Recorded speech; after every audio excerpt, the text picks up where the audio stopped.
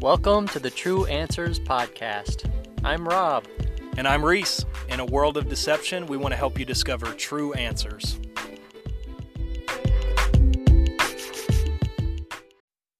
Welcome back to True Answers Podcast with myself, Reese, and my brother-in-law, Rob. Today, we're going to discuss a very important topic, and this is we're going to be talking about important decisions in our life, specifically like how do we make important decisions, what do we base that on, things like that. So that's what we're going to be discussing today. It's going to be pretty good. Yeah, we were tossing around ideas about a bunch of other things, but you know what, we'll save it for when we actually get into the topic. So first off, I guess I wanted to ask is what would you consider an important decision? Yeah, I think the first question we need to answer is, what are the most important decisions we can make? Mm-hmm. And it's chocolate or vanilla. Right. Kidding. You know what? I was thinking about this on the way over here to record, and I was thinking about Christmas music. Because at this point in our year, that feels like a life or death decision, whether you're going to play Christmas music now or not. Christmas tree up now or in a month? Tosh put ours up this morning. We were up fairly late last night, and she still got up at like 6 o'clock and started putting the tree up. She's so excited about it. Important decision, pasta or pizza? Right. No, there are very important decisions we can make. So, Reese, I'll ask you, what do you think are the most important decisions we will make in this lifetime? I was thinking about like getting married. Also choosing to follow Christ. Let's say that one, I would put that one at number one, and then put marriage number two. But then also, like, how do you raise your kids? Like, stuff like that is what I think about. Yeah, I was thinking the same thing. The most important decision is who will you serve, what you believe. Right. Because we get to make that choice, what we're going to believe. And in that, I would say what we choose to believe, if we repent, and making the decision to obey Christ. Mm-hmm. That's the biggest one we could ever make in this life, because it has the greatest eternal significance. Right. That's true. I was just going to look up that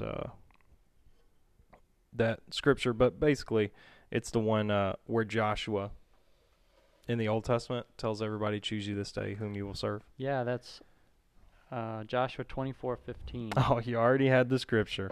Yep. That's so I would say that's the decision to live for God. Mm-hmm. Yep. As for me and my house, we will serve the Lord. Right. Yeah, and then I thought also who you marry is huge, and also how you raise your kids is huge. Mm-hmm. So let's talk about, so we can probably put them in three buckets. Who you serve, God, and if you making that decision, and then who you marry, and then how you raise the next generation. I think those are three huge decisions that are worth talking about. Yeah, for sure. Well, kick it off, bro. Well, I was thinking of John 3:16, and how that scripture it's very important, and it really talks to what we decide to do with our life. Mm-hmm. Can you quote it? John 3:16. For God so loved the world that he gave his only begotten Son, that whosoever shall believe in him will not perish but have everlasting life. Yes. Close enough, I guess. Yeah. Thank you. I have it memorized too, but it wasn't coming at the moment. But it's choose who you're going to serve. Yeah. If you believe on him, if you believe in him, you can have everlasting life. Right. So I think when we believe in him, it's not just this, oh yeah, I believe in him. No, it's if you really believe in something, you're going to make some action. Sure. There's going to be some obedience to your faith. Yeah. That's true, because you can't have faith separated from works, because the Bible says that faith without works is dead. But there are those who would argue that works don't matter, and I feel like that faith without works is dead. Scripture kind of puts that to bed, because it is, although it is true that our actions, like there's nothing we can do in our flesh, that's how I would say it, I guess, where we would deserve salvation or anything, but when we put our faith in Jesus Christ, it should immediately produce actions. And also the Bible talks about the fruit of the Spirit. You can't have the fruit of the Spirit without some kind of action in your life and without the Holy Ghost inside of you. Yeah. So that's just like a natural progression of faith, is ultimately it does generate action. Yeah. I think in one of our spirit life classes or similar studies that we've done, I talked about faith and trust. And there was this story I remembered. And it was a guy is on a tightrope and he's going across a cliff. And people are watching like, wow, this guy can get across the whole cliff on a tightrope. And he says, do you believe I can do it holding a wheelbarrow? And they said, well, seeing what you've done, yes, I believe it. He goes across with the wheelbarrow and comes back. And they're like, wow, that's awesome. He says, do you believe I could do it with someone in the wheelbarrow? And they're like, yeah, I believe you can. And he says, get in. It's like, that's when... Yeah, and everybody's like, ah. That's when faith turns to trust. Yeah, that's a good point. So if you're in the wheelbarrow, you're in 100%. Right. So, and I think that's what God is looking for us to do, is not just believe that he came and he sacrificed. It's, okay, you know I can do it. Are you going to get in it? Yeah. Are you going to get in what I'm doing for your life? Right. It's time to get some skin in the game. Yeah. Like Peter stepping out of the boat, you know. Yeah, like put that faith to action. And we also know that when we do put, like the Bible talks about how you have to approach God, and it says, first, those that approach the Father have to know that he is, in other words, that he exists. You have to have some kind of faith, right? Right. But then that faith ultimately leads you to Acts 2:38, which is repent and be baptized, every one of you, in the name of Jesus Christ for the remission of your sins, and you shall receive the gift of the Holy Ghost.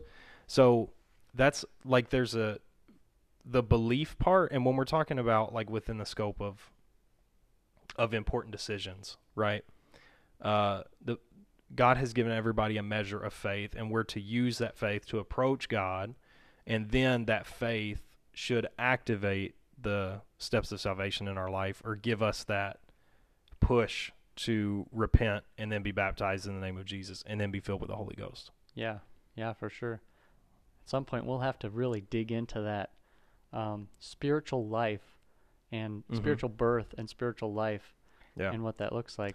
And you mentioned it, but we can really go in deep in one podcast. That'd be pretty cool. Yeah, we should do that for sure. That would be cool. Yeah, we would need to do that sometime. Yeah, that's super important as we're talking. Right. So the decision to follow Jesus, because everybody, because of the grace of God, everybody is presented with that choice at some point in their life.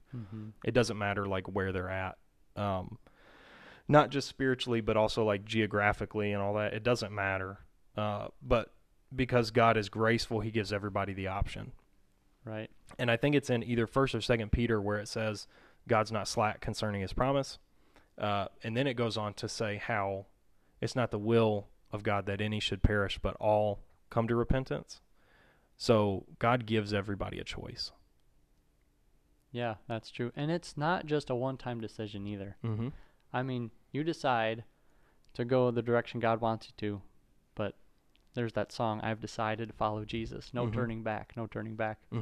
So you have to decide regularly, okay, yeah, I did cash in my kingdom for God's kingdom because his is worth it. Yeah. So I think there is, and I've been reflecting about this and seeing how much I've lived to build up my own kingdom. And now it's starting to clash more and more with God's kingdom. I'm like, oh yeah, okay, that's why I did this and this and this, and that's the mindset I had. And I gotta give that to the Lord and let his kingdom be on my mind. Yeah. So that is an important decision. Yeah, for sure. And then you also mentioned marriage. Yeah, let's talk about that. We're both married, so this would be an interesting topic. You know what? I'm going to ask you first. When you and Tanya were dating, first off, how did you know that you wanted to take the next step and get married? And then once you like had that thought, how did you make the decision and like what all went into that? Because I want to talk about that a little bit. Yeah, Tanya and I have been married for 8 years, 8.5. Mm-hmm. And just going way back there, I was one of those scared kids who would look at the girl across the room and just be shaking in my boots and wouldn't even go over there. That's the kind of person I was. So I know there's guys listening that would relate to that. We could not be more opposites in this regard. Okay. But that's kind of funny. Somehow I was able to, connect between friends and probably said a couple words. That's just the kind of person I was.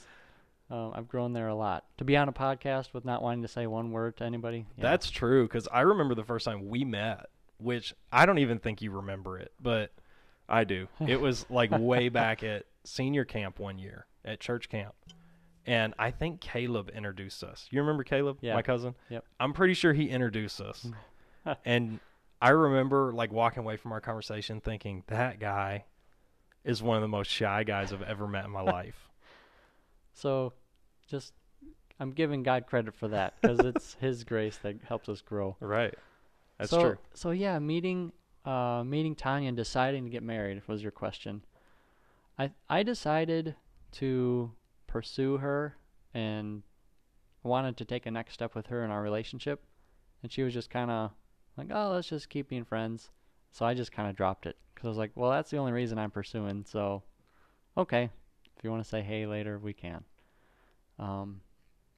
And she eventually reconnected, and we did start seeing each other again. And the thing that inspired me the most about her was she was truly excited about the things of the Lord. She was excited about worshiping Jesus. And that just resonated with me. And she's from a different background, different style, family maybe with different education than my family, but the thing that really drew me to her was her passion. She was really excited about Jesus. And I was like, if I marry someone like that, I don't think I can go wrong. Mm-hmm. So that that was a good decision. That was one of the best decisions I've made. Nice. So how about you?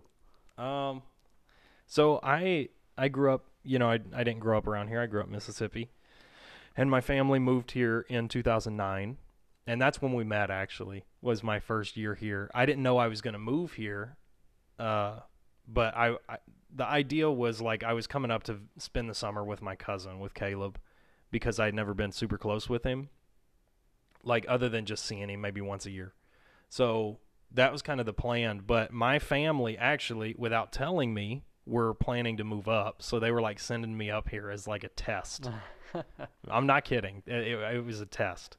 So then, I had a great time at senior camp, whatever. And about halfway through senior camp, my mom called me and was like, she said something about, I think she said, would you be mad if like you didn't come home? Like what if we just moved there? And I was like, at the time I was like, yeah, this is cool. I'm hanging out with my friend, whatever. But that's also when I met Tasha, was that same year.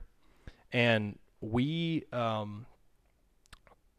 didn't really like date or anything. We talked for a while. To be honest, I was actually interested in someone else, which is why we didn't get together right away. But we became like really fast friends. And like Tasha and I kind of got a little serious at one point, and then I guess you could say like we were kind of quote unquote dating, but we were so young that I always say we were really good friends from like 2009 till probably like 2013 or so. 2013, 2014.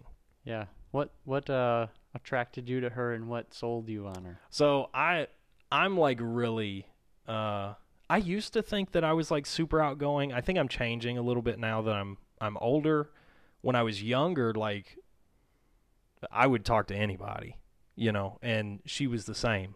which was kind of cool. That meant like we could really carry on a conversation because she always had something to say or I always had something to say. And, you know, like we were able to listen to each other. I think we were just really similar.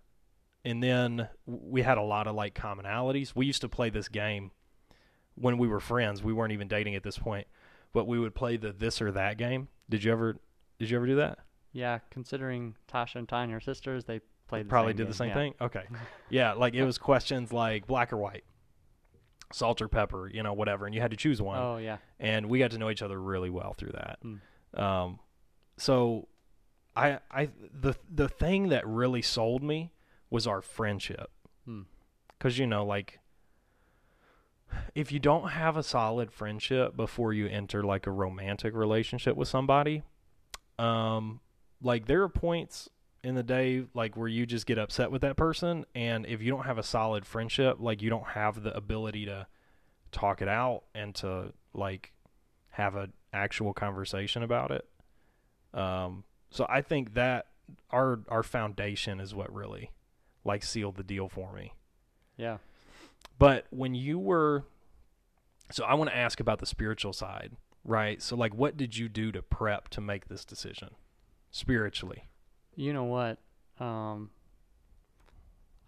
was super, like, analytical, make a decision based on what Scripture says. Okay, is someone going the direction I'm going?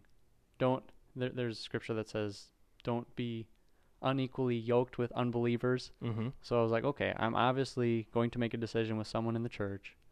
And I was pretty practical about it. Said, I laid out my criteria of, which was, I think, pretty minimal, was loves God, and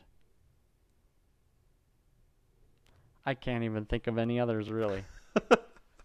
But Tanya was she learned how to cook well. She's the oldest of 6 siblings, so she knew how to take care of kids. I was completely oblivious about that side of things with one younger sister that wasn't a ton younger than me. So I didn't have a whole lot of prep behind that, just knowing that I was really attracted to her. She had some qualities that I didn't have, even though I may not have valued them as much as I do now. But I think she prepared in a better manner because she was a little more in tune with the voice of the Lord. And I did base decisions on what I knew in Scripture, but she actually wouldn't have married me unless it was unless she got confirmation from the Lord. So that is a huge thing that if I was to redo it, if I could, I would want to know, is this God's will for my life? And He's going to show me who to marry. Right. So that when she showed me that, and I didn't even know that until, well, she showed me early on in our marriage, but it's only resonating now more and more that, wow, what God guides us towards in our decisions is the way we're supposed to go. Yeah. Yeah. I prayed a lot before I proposed to Tasha, and I talked to my pastor, my parents at the time, or my pastor at the time, and my parents to try and get wisdom, because the Bible talks about, like, surrounding yourself with godly counsel, with wise people. So I did that, prayed a lot, and I felt like, so we're different in this aspect too. And see, this is why I'm changing now that I'm older, because I'm a little bit more, like, analytical and technical, whereas, like, I proposed to Tasha when I was in college. I was 18. And I look back at myself, like, when I was that young, and I'm like, dude, what are you thinking? You know? Like, not that I made a wrong decision. That's not what I mean. But just, like, I always got so caught up in, like, the emotions and, like, all this stuff. And I think a lot of it had to do with how I was raised and kind of, like, the environment that I was in. Like, I was so focused on having a good marriage that worked, because I saw for 18 years of my life a bad marriage that didn't work. Yeah. And I got so caught up in that, like, desire that I wanted it right now, And I think this is where like God worked with me and gave me grace because I feel like the Lord spoke to me and told me, yes, like Tasha is the one. And then my mom confirmed it, and so did Pastor Schmidt. So I don't say that I made a wrong decision, but now that I'm a little older, I probably would have waited a little bit longer until like I had a relationship with God, but I didn't know how to be, like a godly husband because I had never had that. No example. I had no example of that in my life, but now I can look back too and see all the mentors in my life that really showed me how to be a godly man. But then I also think like if I would have waited until I was this quote unquote godly man, I knew how to be a godly husband, would I have ever gotten married? Yeah. Or like, would I have waited until I was in my late 20s or early 30s to get married? So that's why I say I believe God worked on me and helped me at that age in my life, even though now I look back and I'm like, I probably would have been a better man and a better husband if I would have waited. But that's why we have the grace of God, is that like he works with us and confirms words like what you're talking about with Tanya, and like he speaks to us and keeps us on the right path. Right. So that I guess that was kind of my experience. It was much less technical and much more emotional. Yeah. Now I just remembered too, there was a time I was in college and Tanya and I kind of went our separate ways for a while, and I was bearing my heart before the Lord in the Milwaukee School of Engineering chapel all by myself, and that was a good time for me to just come before the Lord, let everything out, and just say, Lord, this is what I wanted, but your will be done. If you want her back in my life, you got to bring her back. And he answered that prayer, and I'm really grateful for that. Yeah, that's good. Now, there was someone else that we know, too, that God was dealing with, and he had to put, the person for his marriage on the altar and God's timing, and God had to get him to a certain point of maturity for his wife to become his wife. So there's everyone has their own story, too. Yeah. Another one I wanted to share was, I think Brother Mark Brown. I was listening to, I think one of his podcasts or something like that, and the Lord told him if it wasn't for your wife, you'd be in hell. Wow. Yeah, so God puts people in our lives for a reason. Yeah. and it's just his grace. Yeah, for sure. Yeah, I see a lot of stuff in Tosh, kind of like what you alluded to already, that I don't have. And I believe that's really why God put Tasha and Tanya in our lives. It's because they complement us. So we're at like 25 minutes. Did you want to go for another question, or did you want to wrap up? I think we can wrap up. Okay. We can talk about raising kids for a whole podcast in itself. They are. We'll call that one the Gray Hairs Podcast or something. Like that sounds good. Oh my goodness, that's a whole nother animal. Yeah, it is. It is. But it is important. Yeah, it for sure. Yeah, it definitely is. That is totally different. I thought when I first got married, like the first couple of years, I thought marriage was hard, and then you add in kids and it gets harder. But the grace of God is awesome. So, yeah, I think this is a great place to wrap up then. Thank you all so much for listening, and God bless you all, and keep seeking for true answers.